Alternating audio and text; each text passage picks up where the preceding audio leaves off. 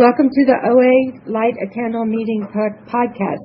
Visit our website at oalaig.org, where you will find several speaker feeds with over 800 speaker files, forms for ordering CDs for these speakers, and a place to donate to keep this special service active. The opinions expressed on the Light a Candle podcast are those of individual OA members and do not represent OA as a whole. I would now like to introduce our speaker for tonight, Victor. Hi, I'm Victor, compulsive overeater, and I've just caused this thing to buzz. Thank you very much. By the way, if you happen to be our guest from out of town from Kansas, anybody listening to this podcast out there, this is California, so if we sneeze, breathe, the sun comes up, the sun goes down. If you introduce yourself, if you change your shoes, if you do anything, we clap. So if you're from another part of the world out there and you wonder why we're clapping, it's just a habit of ours out in this particular part of the world. 70 years ago, 70, I was born about 20 miles from here, give or take, and in 1948. And I was born to my first higher power known as my mother. And I don't know whether I was born a compulsive overeater or if I became a compulsive overeater. But like a lot of other things in life, it really doesn't matter. I mean, it might be kind of interesting to go back in a time machine and find that one particular moment so I would know when that happened. But once again, that really doesn't matter. Once again, back on my first higher power, I remember when I was 5 years old, I was going to go next door to play with the boy next door who was 6 years old, and that was like really old back in that day. And I think every other younger kid, you would find kids that you look up to. And it's been my nature pretty much most of my life to try and share things with people, relatively open. I'm a little bit of an introvert when it comes to recharging my batteries, but generally speaking, I enjoy the company of other people. And so my mother told me I was not to share my cars or toys with the boy next door. And it was a little bit like hearing the thing going in one ear and coming out the other. I know what she said, but it wasn't my nature to do that. So when I came home, it was rather obvious I had shared some toys with the boy next door because some of them I didn't have anymore. And she proceeded to take a belt and whip me with a belt. And then within about a few seconds afterwards, hold me and tell me that she loved me and that she was sorry. And I learned a really important lesson in that moment. Life, your higher power, you're not going to know what the rules and regulations are, but you better damn well follow them, otherwise you might get hurt. And that was my first big betrayal in life. And I didn't have to have it. I didn't need it to be done more than once because my mother would rage all the time. Not all the time, I shouldn't say that, but from time to time. And that mere fact that she would yell and scream at certain times, even my dad, even if it wasn't directed towards me, I still had that feeling of vulnerability, that somehow the person that brought me into this world, and the person, at least until I was 5 years old, had trusted the most in my life, was not somebody that I could really, truly trust. And as a result of that, by the way, just a small amount of statistical information regarding my mom. She was 5'6" and weighed 330 pounds. She might have been a duck or walked like a duck and quacked like a duck. But the bottom line is that she was also very good at teaching me how to deal with those things, those wonderful things called feelings, which I'll talk a little bit more in just a moment about. And how to use how to use food to be able to stuff down my feelings, to anesthetize myself by using that food all those years. I was a yo-yo in terms of dieting and weight over many, many years. But that's where I learned it. I learned it at my mother's knee, and she taught me well. And it seemed to be the most rational, easy thing to do. I wasn't old enough to drink or do drugs. And so, therefore, this was something that was socially acceptable. You would go over to friends, you go over to houses, everybody wants you to eat something. And in our culture, and in many cultures, it's a way of connecting up with other people. But for me, it wasn't that. For me, it was a way of putting physical distance, mental distance, emotional distance, spiritual distance between other people and myself. So, I continued on with that. I remember when I was 14 years old and had just got out of grammar school and was going into high school. During that summer, it was a high school where to go there, and I don't say this in terms of patting myself on the back, but just the fact that this was back in 1962.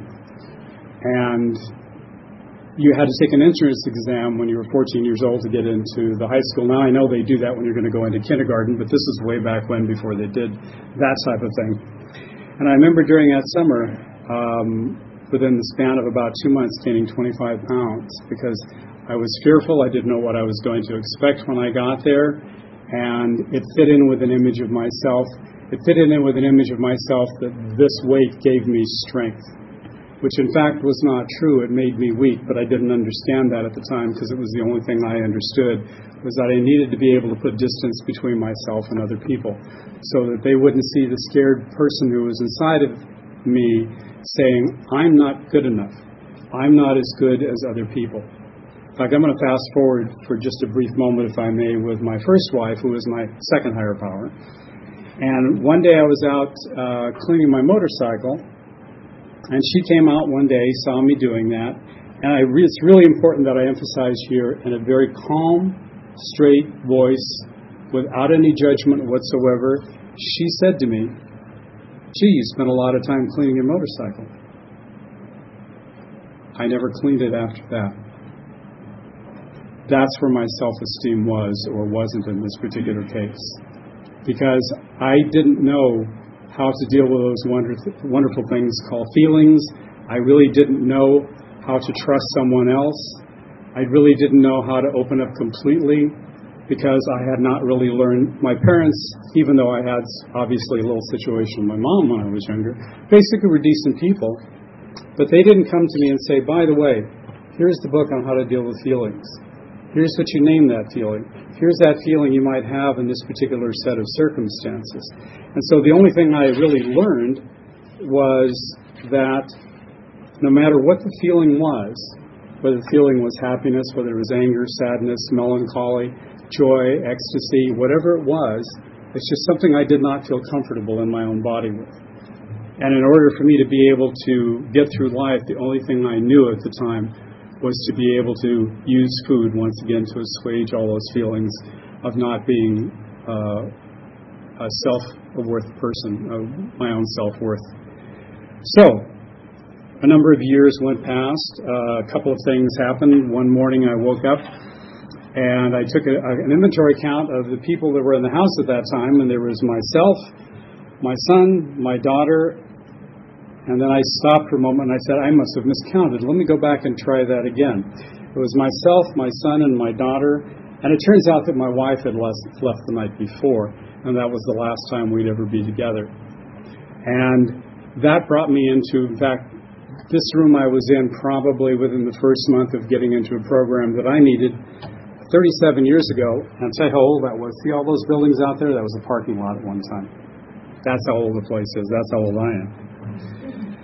And the reason I bring this up is that I started to discover in doing inventory in this other program that this wonderful thing called food started popping up.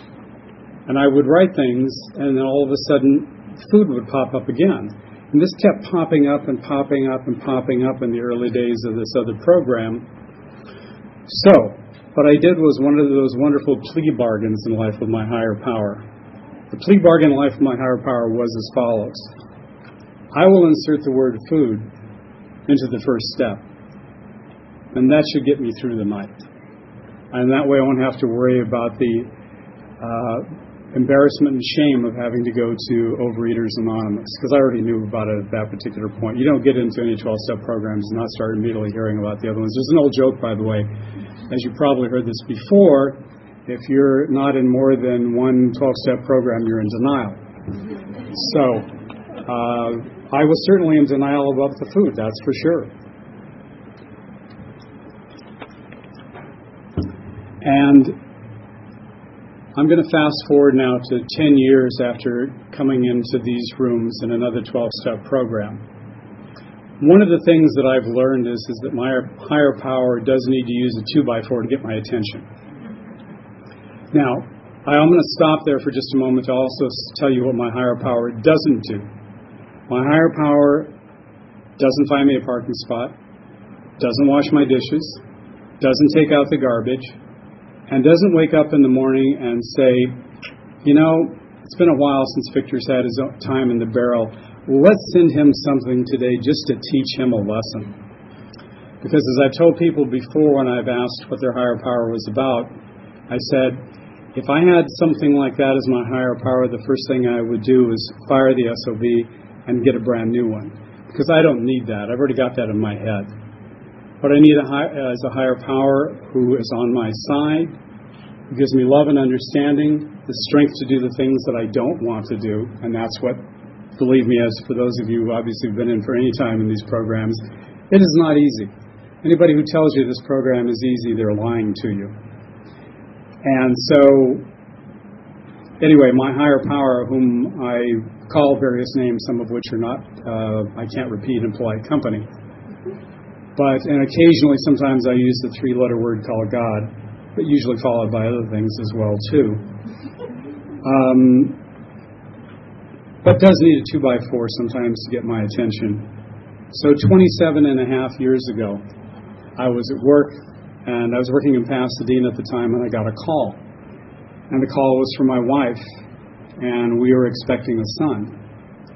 And I needed to get home right away to take her to the hospital because that son wasn't going to make it outside of her.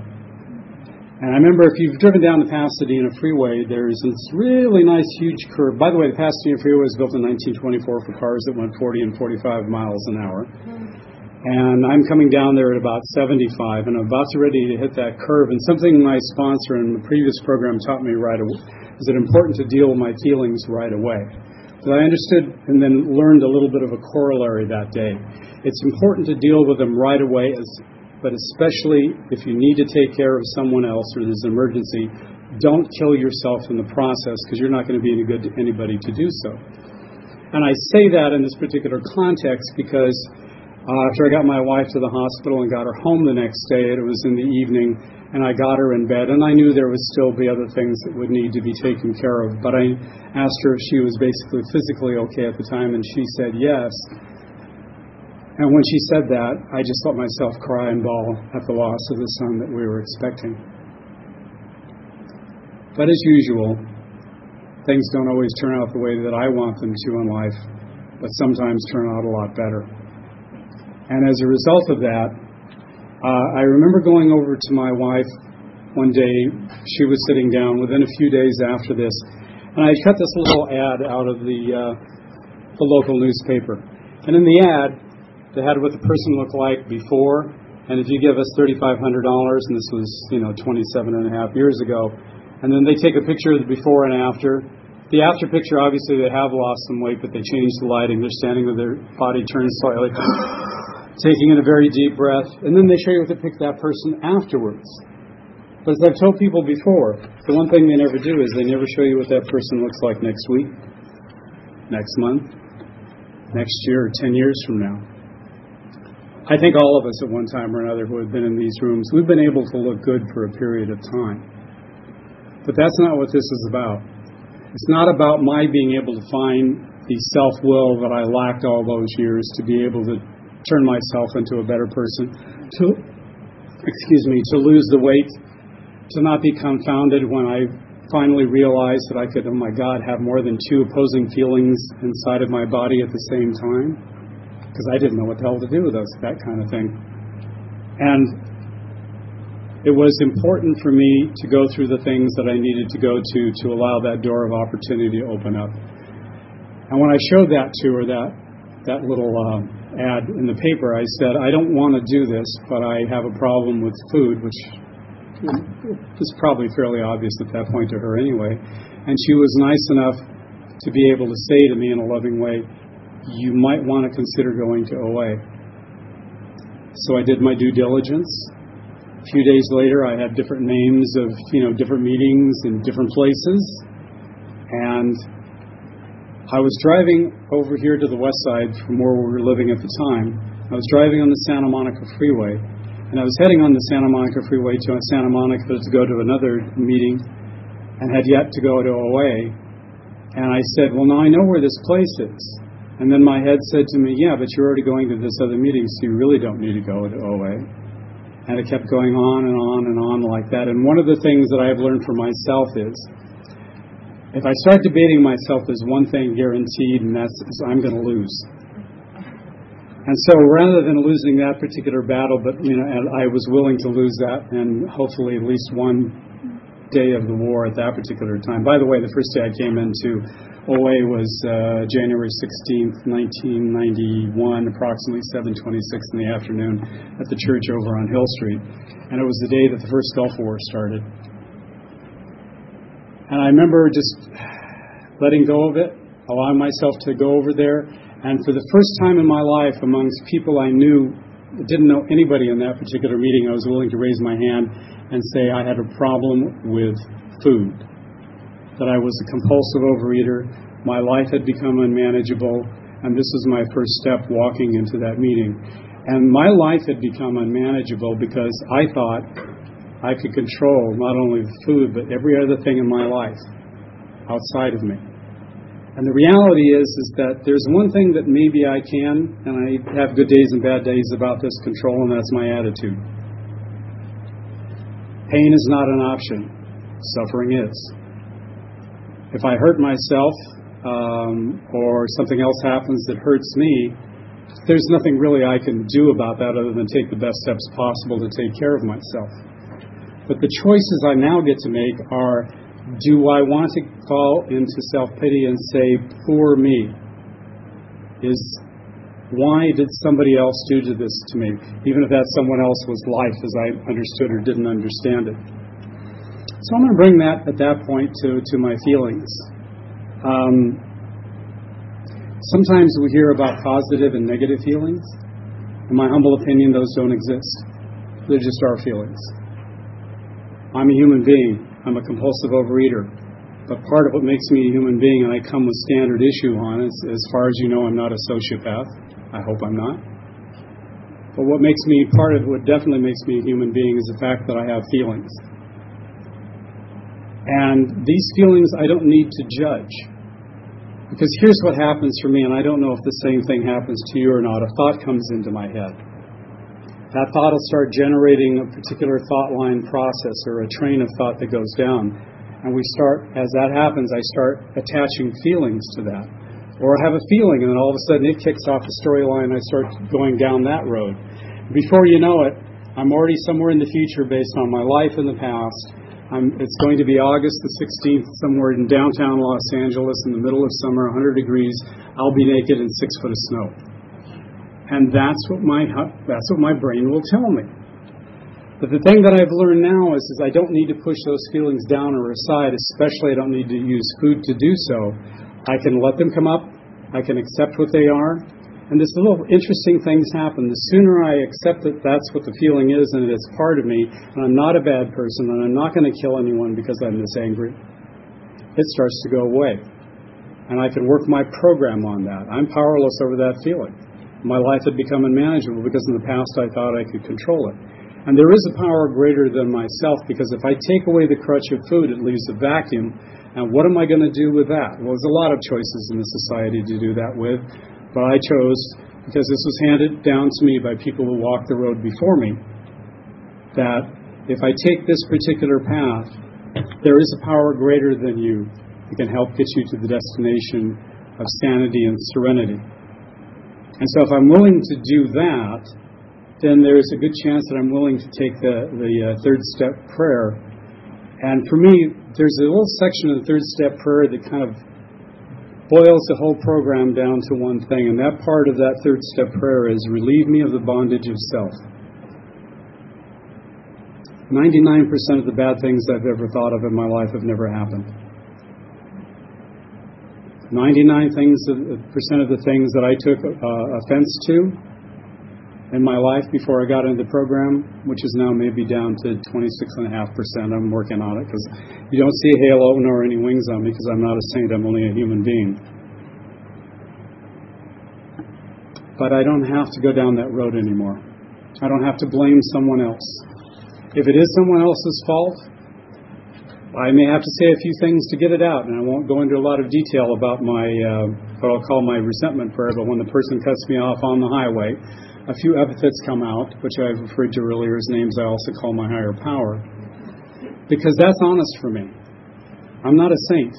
I'm not going to sit there with my hands folded and say, gee, this person was really nice because they almost ran me off the road today, and I really feel warm and fuzzy about that, because that would be a lie. But once I've done that, then the suds of that bottle of soda that gets shaken up that's just ready to explode starts to relax and take it easy. So I can do the same thing with that when I have a problem with food that's facing me today. I can turn to my higher power. And my food plan now is different than my food plan was a number of years ago, and it's gone through a couple of changes. One had to do with the hours that I work. One had to do with some health considerations that I just found out a few months ago, that if I don't take care of them now, it'll shorten my life. I'm not going to live forever, and I don't want to live forever. And people have said to me sometimes when they watch me eat or take care of myself, they say, are you trying to live forever? I said, no. I said, I might walk out here on San Vicente Boulevard right now and get hit by a truck. But between now and that time, or 10 or 5 years from now, whatever it happens to be, I want to have a good quality of life. That's all I want. So, if you're new, find somebody who's been down the road before you. Listen to what they have to say. And if for some reason you think they're crazy, then find somebody else. But for God's sake, whatever you do, don't stop coming to meetings. Because if you haven't heard your story somewhere along the line, someone will tell you that story. I'm tremendously grateful that, and food still attracts me from time to time and calls my name, but I don't have to go there anymore. And as importantly, it's brought a reasonable degree of sanity in my life about other things, almost really everything in my life, because as it says in the 12th step, besides carrying this message, I do need to practice these principles in all of my affairs and our affairs as well, too. So, if you have any questions, please raise your hand. Thank you for letting me share.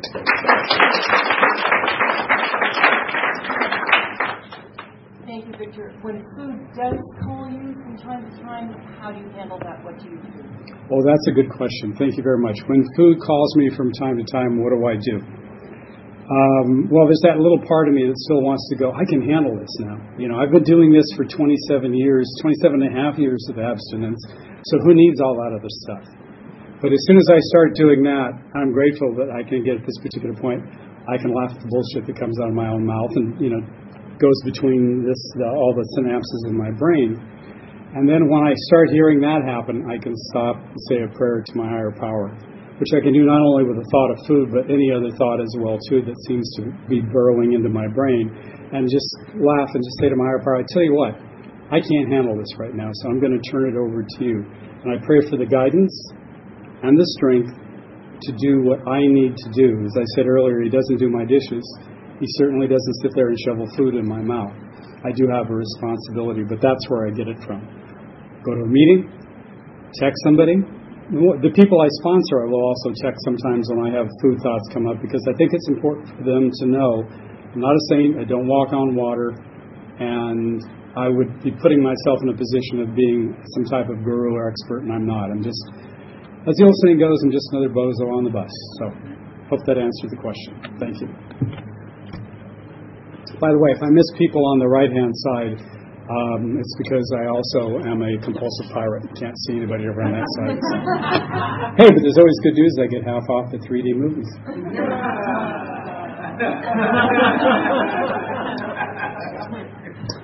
Anyway, I thought he'd just had a two of a kind.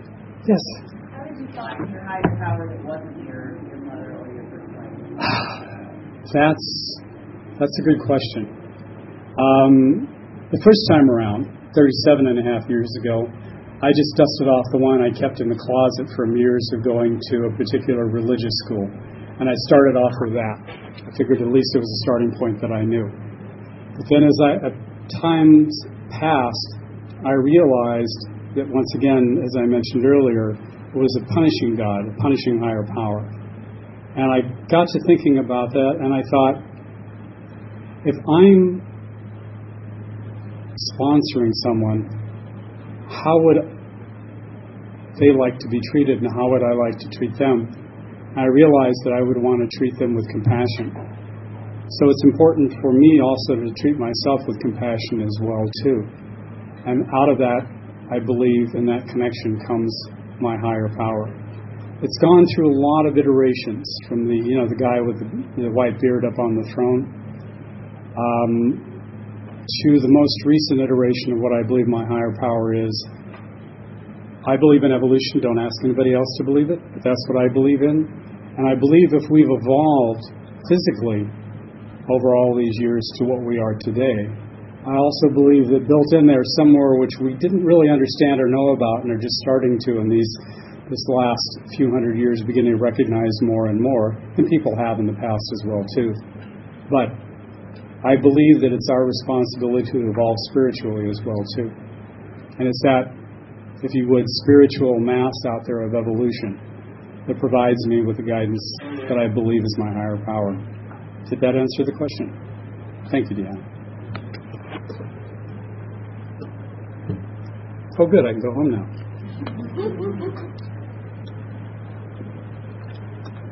Sorry, one more. What is your abstinence and compliance day?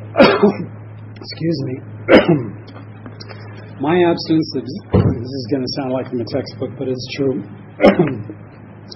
My abstinence is abstaining from compulsive overeating, situations that would put me in a place with people, places, or things that could cause compulsive overeating.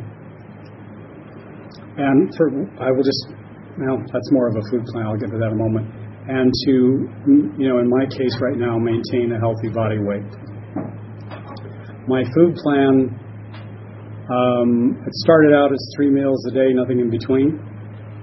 And then after a period of time, because of the nature of what I was doing for the last 30 years that I worked, I retired last year. I had sometimes to be up at odd hours of the night. And as an example, the longest time I ever worked without sleep was 40 hours straight.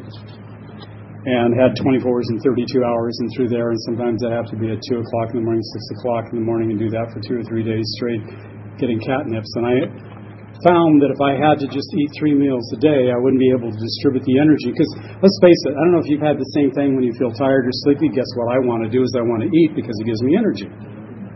So I modified that, and right now I have anywhere from what some people would consider 5 or 6 meals a day. But it's not grazing in the sense that it's open-ended. I write my food down every day that I eat.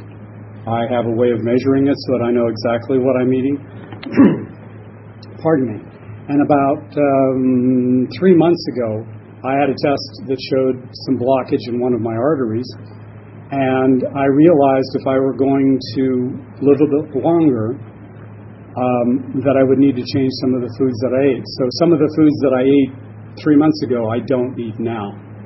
And it seems like a contradiction when the road gets narrower. That sounds like it's restriction.